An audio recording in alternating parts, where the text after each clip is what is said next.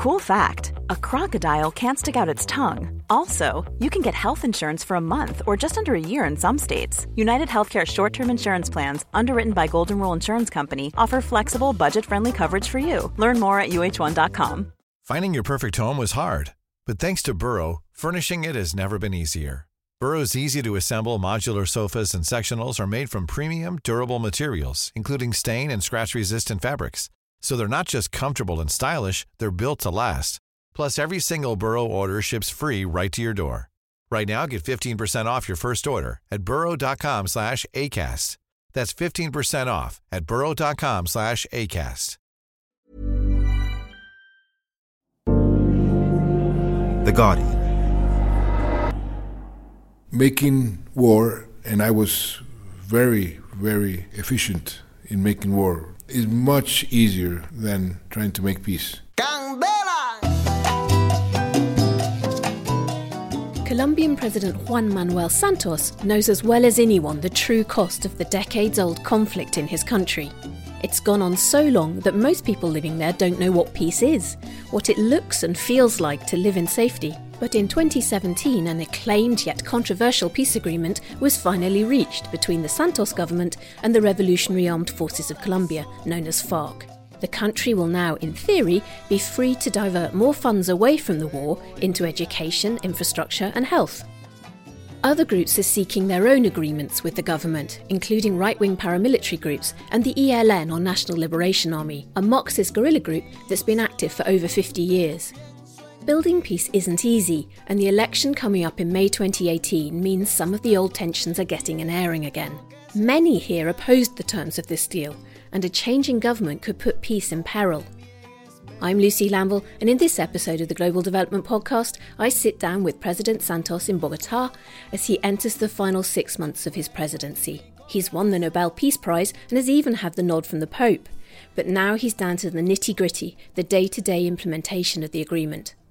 I asked what the biggest obstacles are that could knock peace off track. Well, I've said many times that the first phase, silencing the guns, is difficult, but it's relatively easier than the second step, which is constructing peace. By that I mean that to construct peace, you need first to make a tremendous effort of reconciliation, and that takes time. And that is not easy when you find victims that have suffered so much, to ask them to forgive. And so we have to make an enduring effort of healing the wounds, and that is something that we have to do on a daily basis. On the other hand, there are many interests around a war that had been fought for more than 50 years, and which have ingredients like drug trafficking and illegal mining that are not interested in peace. They have lived out of the war, and they would like to continue living out of war. And so they are doing everything possible to boycott the construction of peace. And another difficulty is the institutional coordination of the state to bring real development to areas that have not seen the presence of the state for many, many years. And this needs a very effective and efficient coordination, which in any state is many times difficult. But I think we are advancing in the right directions, with problems, of course, as it's natural, but again, we have to persevere. Where are we now with the agreements that are being discussed with the ELN? With the ELN, we signed, for the first time ever, a temporary ceasefire. We need to make this ceasefire work, and we need to advance in the other items of the agenda which we have agreed in order to renew the ceasefire at the beginning of next year. If we do that, I think we will get closer to an irreversible point. But of course, it takes two to tango.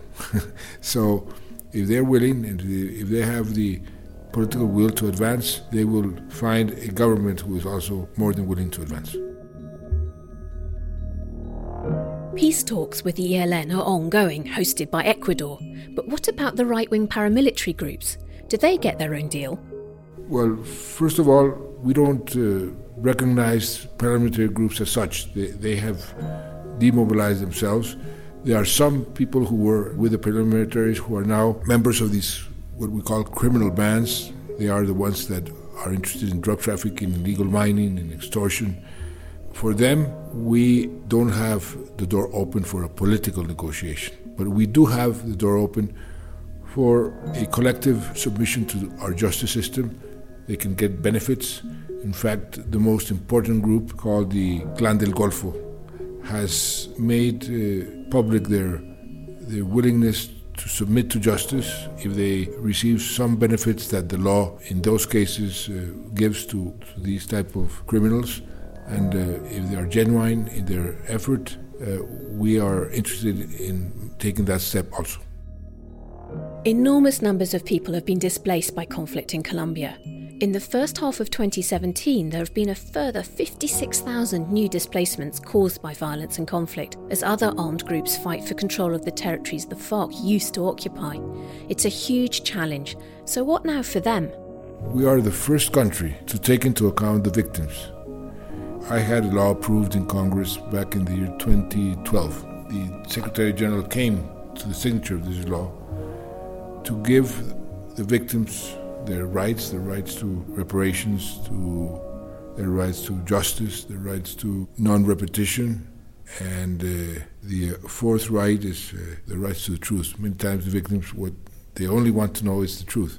And that was the basis for the agreement. It's the first time that a peace agreement with a group like FARC has the victims at the center of the solution of this conflict. And it's an immense, it's a real big challenge because we have too many victims. We have registered more than 8 million victims. Of course, many of these reparations have to be symbolic. Of course, they all want material reparations, but that is virtually impossible. We hope that this transitional justice will give them the truth. We are doing everything in our hands to guarantee non-repetition. And we have already repaired materially almost 600,000 victims. This is more than any other country in the world, but the difference between 600,000 and 8 million is a lot. So we have tremendous work to do, and we need to find a way for the victims to be satisfied that their rights have been taken into account, but at the same time being compatible with our resources and our capacity to prepare them.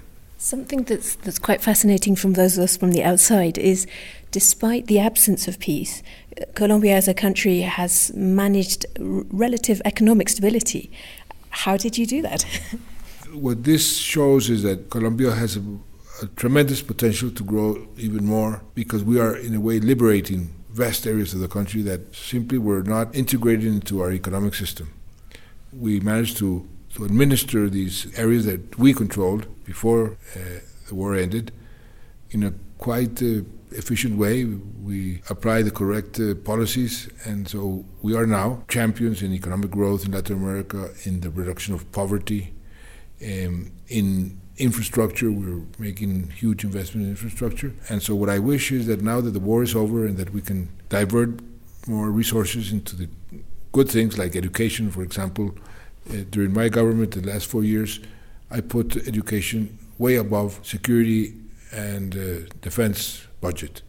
And it's been there for 4 years, and the gap is increasing.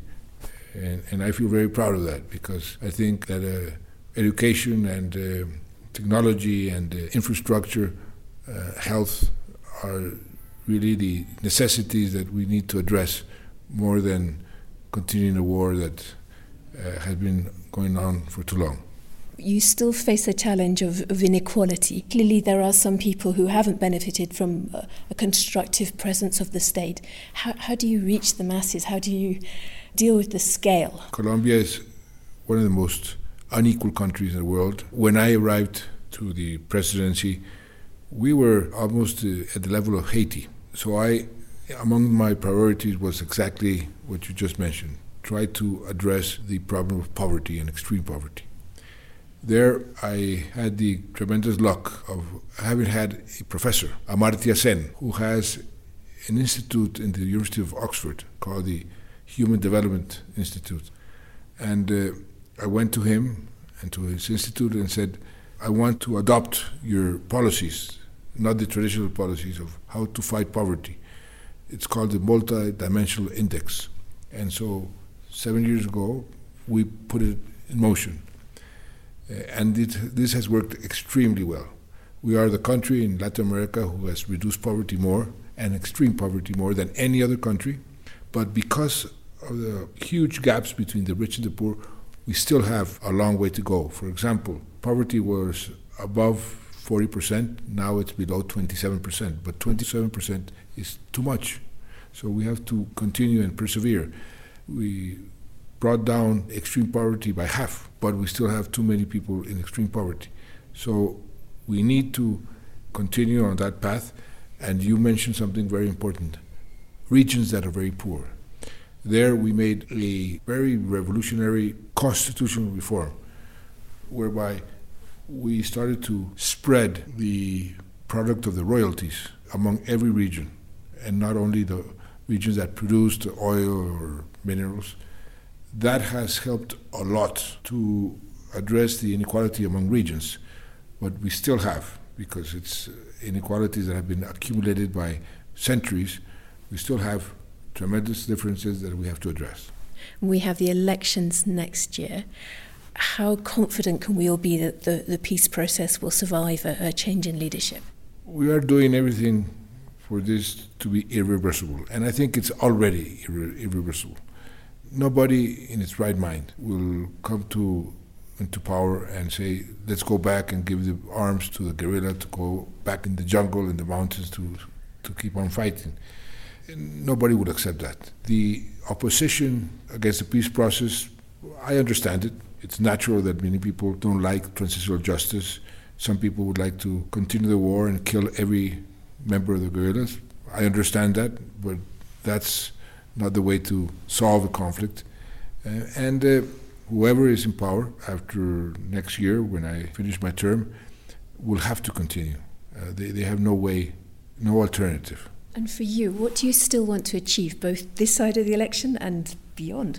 Well, I would like to finish what I can finish in terms of complying with the agreement with the FARC, but most importantly, try to finish the results in aspects which I think are the most important for our future. The fight against poverty, to continue improving, the improvement of the quality and access to our education. I made public education from kindergarten to the 11th grade completely free for everybody, and now I'm making a tremendous effort to give more access to higher education for especially the most vulnerable. We have a tremendous challenge in the next year in advancing this revolution we're doing in infrastructure. And, very important, I will continue increasing the areas that we have to protect, to be protected forever. In terms of biodiversity, this is a big challenge that I have from now until the 7th of August of next year.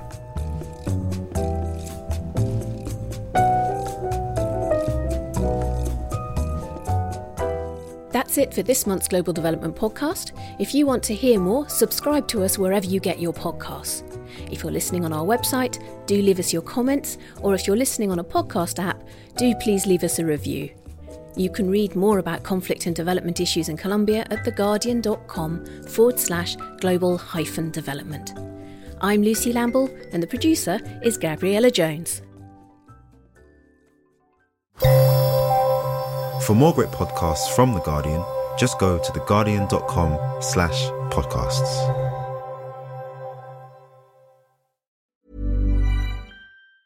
Tired of ads barging into your favorite news podcasts?